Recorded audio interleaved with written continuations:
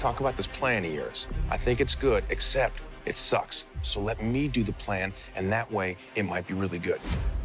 Wow.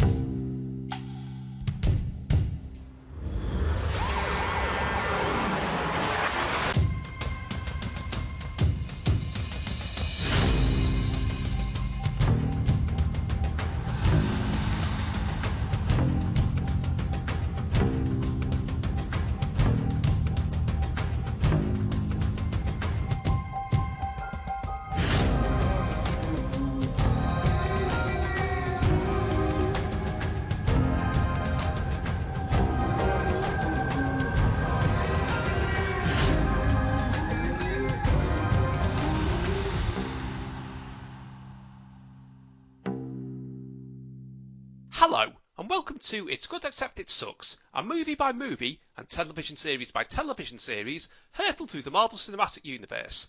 This time, we're taking a look at Cloak and Dagger, first seen in June 2018, when, if you wanted to look clever in front of your friends, you could have watched Meghan Markle and American Princess, Comedy Central roast of Bruce Willis, or The Last Sharknado, It's About Time instead. I'm Tim Worthington, and we'll be finding out what I made of Cloak and Dagger shortly. Meanwhile, joining us to give his thoughts on Cloak and Dagger is writer, quizmaster and podcaster Ben Baker. Ben, where can people find you? Hello, Marvel fans. It's me, Ben Baker. Yeah, I'm regularly found on a podcast, Don't Let's Chat, with fellow constant Tim Worthington guest Phil Catterall. We talk about things in history and pop culture stuff and silly jokes. And this series, possibly inspired a little bit by Marvel, is even added a sassy comedy robot.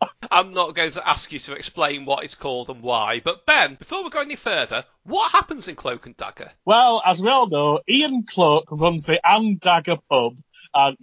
Sorry. It's a very interesting teen drama that has two people from opposite sides of New Orleans where it's set. Tandy Bowen, who's Dagger, and Tyrone Johnson, who's Cloak. And they're basically affected by this giant explosion on an oil gulf platform 8 years before the actual story starts. But they don't realise they have superpowers until they sort of come back into each other's orbit. And by that point, they're incredibly messed up. Tandy's father dies in a car crash, which goes into the sea. At the same time, Tyrone is sort of pushed into the sea because he's been chased by the police. And there's a lot of grief and a lot of tragedy in there. And then it sort of cuts back to, well, I presume it was June 2018 when it actually came out. And she's basically a petty thief and a fan of prescription narcotics, shall we say. And he is trying to be this model kid whilst living with the guilt of a death he inadvertently caused. They eventually realise that they have this connection and form a partnership to right wrongs, basically. Well, I think the follow-on to this is going to be interesting. Ben, how much did you know about Cloak and Dagger before you saw this show? Right, have you heard of nothing? Yeah. Less than that. No, I genuinely no idea of anything to do with Cloak and Dagger before this series. Well, I'm not surprised by that because they are the most surprising characters, I think, to get their own slot in the Marvel Cinematic Universe so far. Because they really aren't very well known. I mean, they're well known to comics fans, but they're not quite Spider-Man or Captain America. They are really dark characters. I was obsessed with them for a very long time because I would have seen them when they very first appeared in Spider-Man in the early 80s. Basically, they would interrupt things that Spider-Man was doing, or say Spider-Man teaming up with Daredevil were doing, and disappear into the night. And these Spider-Man say, "Who are those kids?" really quizzically. And Right. it went on and on until, see, they changed the backstory so much because they were from New York in the comics. It was changed to New Orleans for the series for reasons we'll come back to. Tandy's backstory was quite similar, but Ty wasn't really this model kid. He was like a street kid who he'd run away from home because basically the police shot his friend in the case of mistaken identity, and because he had to stutter, he couldn't interrupt them in time to save his friend. And he's so racked with guilt that he ran away, and he met Tandy, who, was being a petty thief and a bit of a junkie, still from a privileged background, and their powers manifested when they were coerced into trying some synthetic heroin by I think it was by Silvermane, who was a regular kind of gangster figure in the street level Marvel comics. It didn't work as the heroines, but it triggered their abilities. Ty controls the dark and Tandy controls the light. And there are emotional ramifications of that, but that's more or less it. Yeah, she can emit daggers made of light, and she can see people's hopes, whereas he sort of can teleport people into a different dimension with his cloak. And when he touches them, it's fear. They sort of play off each other quite well. The reasons for their powers were that Ty had come into contact with the Dark Force, as does later come into this series at some point in his past. And Tandy, it was never quite established, but it's something to do with her father being, like a con man guru in the early 70s, who had discovered to his alarm that he could do the light thing as well. This was the reason she's so messed up. He ran off to India to live in a religious retreat because he was so freaked out by it. And obviously all of that was done away with for this. They completely rewrote that, took the opportunity to, because nobody would be expecting their backstory who was tuning in, really, and turned it into the thing with Roxanne Oil, who are a company that have been mentioned a lot in the films and some of the TV series, but not really played a major part until now. No, there are very few references directly to Marvel, I noticed in this. And Roxxon's one of the few, as well as a later mention of Luke Cage in a newspaper. Yeah, they were planning to tie in with Luke Cage later on, but obviously both series got cancelled. So yeah, I mean, it's fascinating that you say it was spin-off from Spider-Man, because I didn't see any of that in the programme I watched, which, I'll be honest with you, I'd started watching last year. I saw it appear on Amazon Prime, and I'm like, oh, that could be interesting. And I watched the first three, and they were very slow and very ponderous and very, my pain and sadness is bigger than your pain and sadness sort of thing. It was like, oh, I'm not sure I'm into the sullen teenage skulking and stuff. But I went back, and I'm very, very glad I did. It's a very, very interesting series. As you said, it's about these two disparate people who've come together. And it feels a little bit like Veronica Mars, but minus any of that humour. But the guy who basically is behind this, is it Joe Kasky? It's pronounced? I'm not sure. But he came from Heroes. And it definitely feels like something in that world. It's got that kind of moody awkwardness with people not sure if they even want power and stuff. As I say, it's very slow to begin with very little superhero stuff. Very, very minor. It won me over. Definitely, because one, the cast are absolutely brilliant. It's a fantastic, and the New Orleans setting works so well. I'm amazed that it wasn't originally that at all. There's a lot of stuff which actually ties in similarly to the recent Watchmen miniseries, which about race and the role of the black man in America. Also, how people slip through the cracks, especially sort of supposedly privileged white girls. Yeah, as I said, I'm really glad I went back. I had to sort of stagger it a little bit with something like Bob's Burgers or silly YouTube videos, because it started affecting my mood a little bit. It's a little bit oppressive. It's a very overwhelming show. Gets very deep and metaphysical. I'll be honest with you, I'm amazed it went out on actual regular TV in America. It's not HBO level, but people do say shit a lot, I noticed. And yeah, it's very dark. People die. Others are broken. Some really, really horrible, gruesome murders. And quite a bit of railing at God as well. There's a priest character in there who's badly sort of conflicted with what's happened in his past. And if this all sounds a bit like, oh, that sounds like no fun whatsoever, I promise it is great. I really enjoy it. As I said, I'm so glad I went back to it. Series 1 has one particular episode, which I won't go too much into spoiler-wise, but they have to sync their powers and go into a catatonic man's head, into his memories. Oh, that's just brilliant. It's like he's constantly looping in this man's head this thing that happened. He used to work for Roxxon. Just how they work that out and how they become a team, they become superheroes in that episode alone is one of the best things I've seen with a superhero element to it at all. Well, it's not surprising, really, to me that it turned out quite bleak, because the original characters are quite bleak in a lot of ways.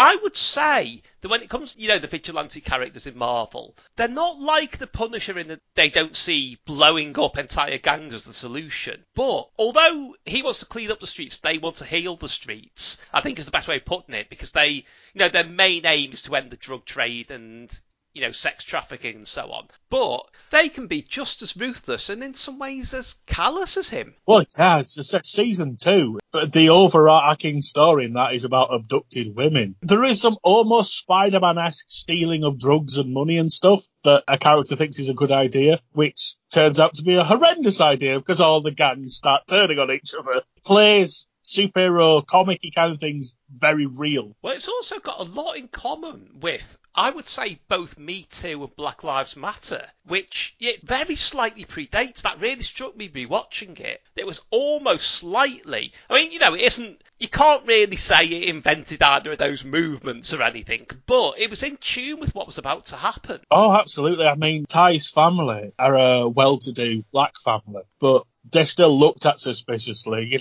They're still slightly outside, and you learn some things about the dad's history, for example, and it brings in all that New Orleans setting. There are parts, there's not a lot of overt racism in it, but there's definitely that constant simmering tension throughout it that Tandy doesn't quite understand, because as bad as she feels her life is, she can at least walk down the street without people looking twice. Whereas Ty really does struggle with that sort of thing. And yeah, I find that a fascinating thing to tie into something which is sold ostensibly as, hey, I can shoot some light out my hands and I've got a cloak. Well, talking of walking down the street, one thing that they've really changed for this is, well, I can't even say the costumes because they don't have costumes as such. They are dressed down street kids. Whereas I take it you've seen the original comic characters at some point. I have seen a drawing of them. I understand the actual costume used is in there.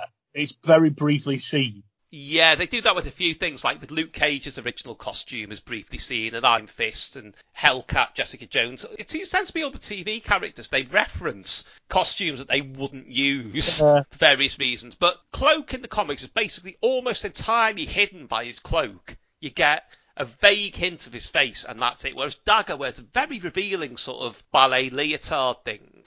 They did away with that completely for this. They are teenagers in this. Are they slightly older in the comics? They are they're sort of about 18, I think, in this. It's like they're sort of towards the end of school. I mean, Ty plays his last basketball game for the school, but that's quite an important plot point at one point.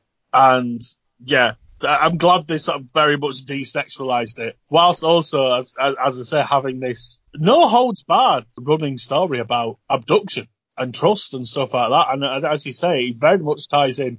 I think it's a very modern story. And, as I say, I think people might listen to this and go, oh, that sounds like a barrel of laughs. But then I think about the stuff that like ITV show regularly at 9 p.m. And it doesn't have a fraction of the soul of this. I'll fully admit that when you asked me to do this, I'm like, oh, not that boring teen thing with them all going, oh, my life is bleh. It's not quite Dawson's Creek. I think it's got more, as I said, way more soul and way more sort of playfulness than any of these ITV grim crime murdery things. Well, at the same time, moving it to New Orleans was the masterstroke, because the main reason they did that was because, there'd obviously been, most of the films are set in New York to some extent. There'd been all the Netflix characters in New York. Spider-Man was just making his first appearance again in New York, and they thought, we've got to do something slightly different to this, and arbitrarily thought of New Orleans, and then they thought, oh wow, we can tie that in with the whole voodoo legend.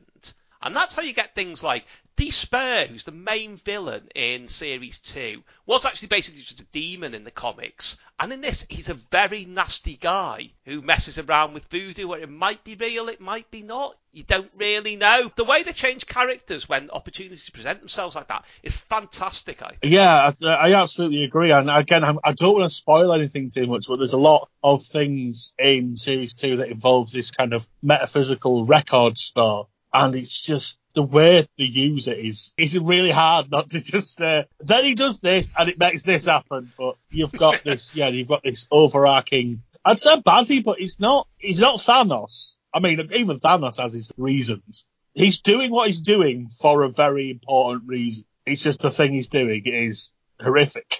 All I can say is the writing really is very well done. And I'm sad that probably not enough people have seen this. Well, I was going to say that's the thing about not spoiling it. I think out of all the things that have been covered in this is the least seen of them all. I know people who know full well who Cloak and Dagger are. I've mentioned this to them and they've been like, what? I didn't know there was a Cloak and Dagger series. It just completely slipped through the net. I think part of the problem was that it was at a time when they were trying to really expand the franchise into different areas, and it worked in the films. Experimenting there worked, particularly with the sci-fi ones. It worked in Agents of S.H.I.E.L.D. when they started to bring the horror elements of Marvel into it. It did not work when they tried to do Inhumans as a soap opera. That just failed. You know what? I've heard that rumour. There was Runaways, which was a kind of companion series to Cloak and Dagger, which they do show up in. We're going to come back to that. Another teen drama, which just about works as a teen drama as opposed to superhero thing, but I think most people watching it were superhero fans. But then they tried pilots for Marvel's Most Wanted, which was Mockingbird and Hunter from Agents of S.H.I.E.L.D. and Dominic Fortune, who was kind of a swashbuckling adventurer with a team up like in a kind of 80s action serial thing. It was piloted and ABC passed on it. They also piloted for ABC The New Warriors as a half-hour sitcom. Squirrel Girl, isn't focusing it? on Squirrel Girl. Yeah, inspired by the Unbreakable Kimmy Schmidt, which nobody's seen that pilot. Yeah, I'm guessing that's fantastic. But that was passed on, and I think Cloak and Dagger was a victim of all of that, really. That people thought, oh, well, it's not been working what they've tried, so, yeah. No, I mean, you can see the ratings that the channel got, and they were never, like... They did say it was their most popular series since Till Death Us Do Part, though, which I assume is a different American thing. Yeah. Oh, God, can you imagine? Alf Garnett wouldn't like Cloak and Dagger very much. No, I suspect you would. What interests me, I was looking into sort of who showed it and that, because it was shown by Freeform, which means nothing over here. Like, if you say, oh, it was Showtime or HBO, now we're savvy enough as TV watchers to go, oh, yeah, I get that's a quality prestige channel that makes high quality dramas. But Freeform used to be the Family Channel, which then became the Fox Family Channel, then the ABC Family Channel. What makes me laugh about that is that when it was then, in 1993, the people who owned that one, in partnership with Flextech, launched the British Family Channel in the UK. So, if you're wondering, there is finally a link between Cloak and Dagger and repeats of All Clued Up. Because again, all that weird TVS archive stuff, which even if I could explain it, I wouldn't. But like Cloak and Dagger is now, it's owned by Disney. Well, yeah, I mean, that's the thing. It's like, it's very strange to go, here's this world. Some of it's over here, some of it's over there. I mean, Disney Plus brought a lot of it together, but I think people assume now that that's it. And I'm not sure they go searching for, as Runaways is on there. I didn't bother watching Runaways because it looked a bit kiddie, which is not, there's nothing wrong with that, but it looked more, or rather it looked more teen drama, and I struggle with teen dramas being very much not a teen. But this, I'd say, wasn't like you'd expect a teen drama to be. I don't think it was even like Buffy the Vampire Slayer or anything, because there's that weird dynamic of the two characters who understand each other's predicament, each other's angst. Yeah. And it takes away a lot of the nobody understands me stuff, because they understand each other. That's why the first few episodes are a bit of a slog, because they haven't quite found each other yet. But as soon as they do, they become a sort of bond. And I think the fact that there's only 10 episodes in each series as well means they skip a lot of... If it had been a 24 episode thing on ABC or whatever, there would have been a lot of filler, let's be honest. There would have been a lot of Monster of the Week stuff, I bet. Or Iron Fist doing his accounts.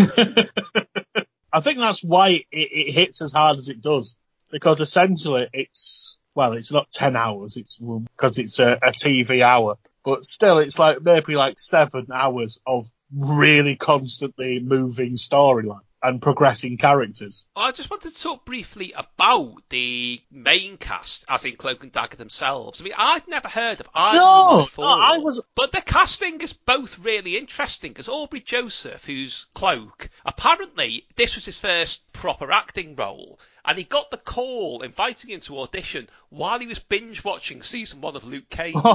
And Olivia Holt, who's Dagger, was apparently just a Disney starlet who did all those Disney teen films. Yeah. And they actually obliquely reference it in this, because they're singing Come Sail Away.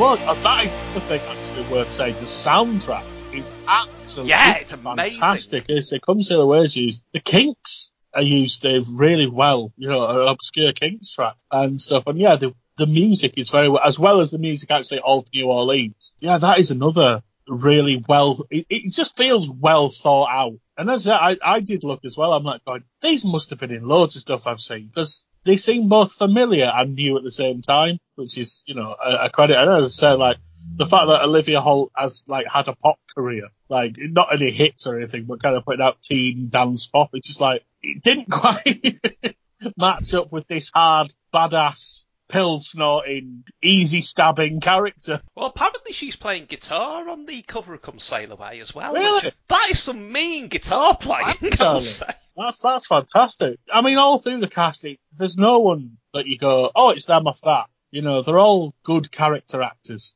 throughout it. I think that's good, actually. And again, like, there's no real, oh, hey, it's our old pal Spider-Man. There's no real distractions from their world. In some things, you're kind of waiting for it. You kind of, like in Agents of S.H.I.E.L.D., for example, you've really watched it going, well, I hope someone from the films turns up soon because, it needs to have that feeling of they are actually in contact with that world.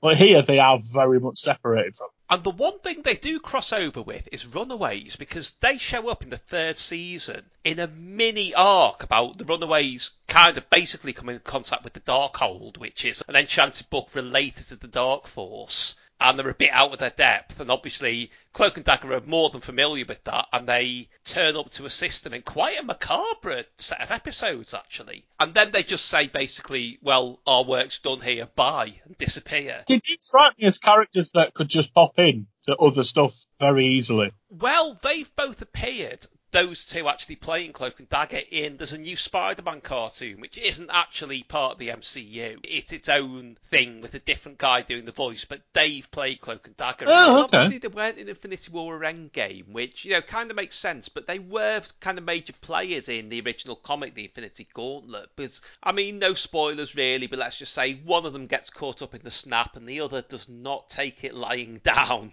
But the speculation now is, I mean, there's all kinds of plausible stories about the various TV characters showing up in future films and TV series. Yeah. I mean, there's very convincing ones like The Punisher, apparently. People saying it's going to be in Moon Knight. A couple of characters people are positing will be in the Shang-Chi film.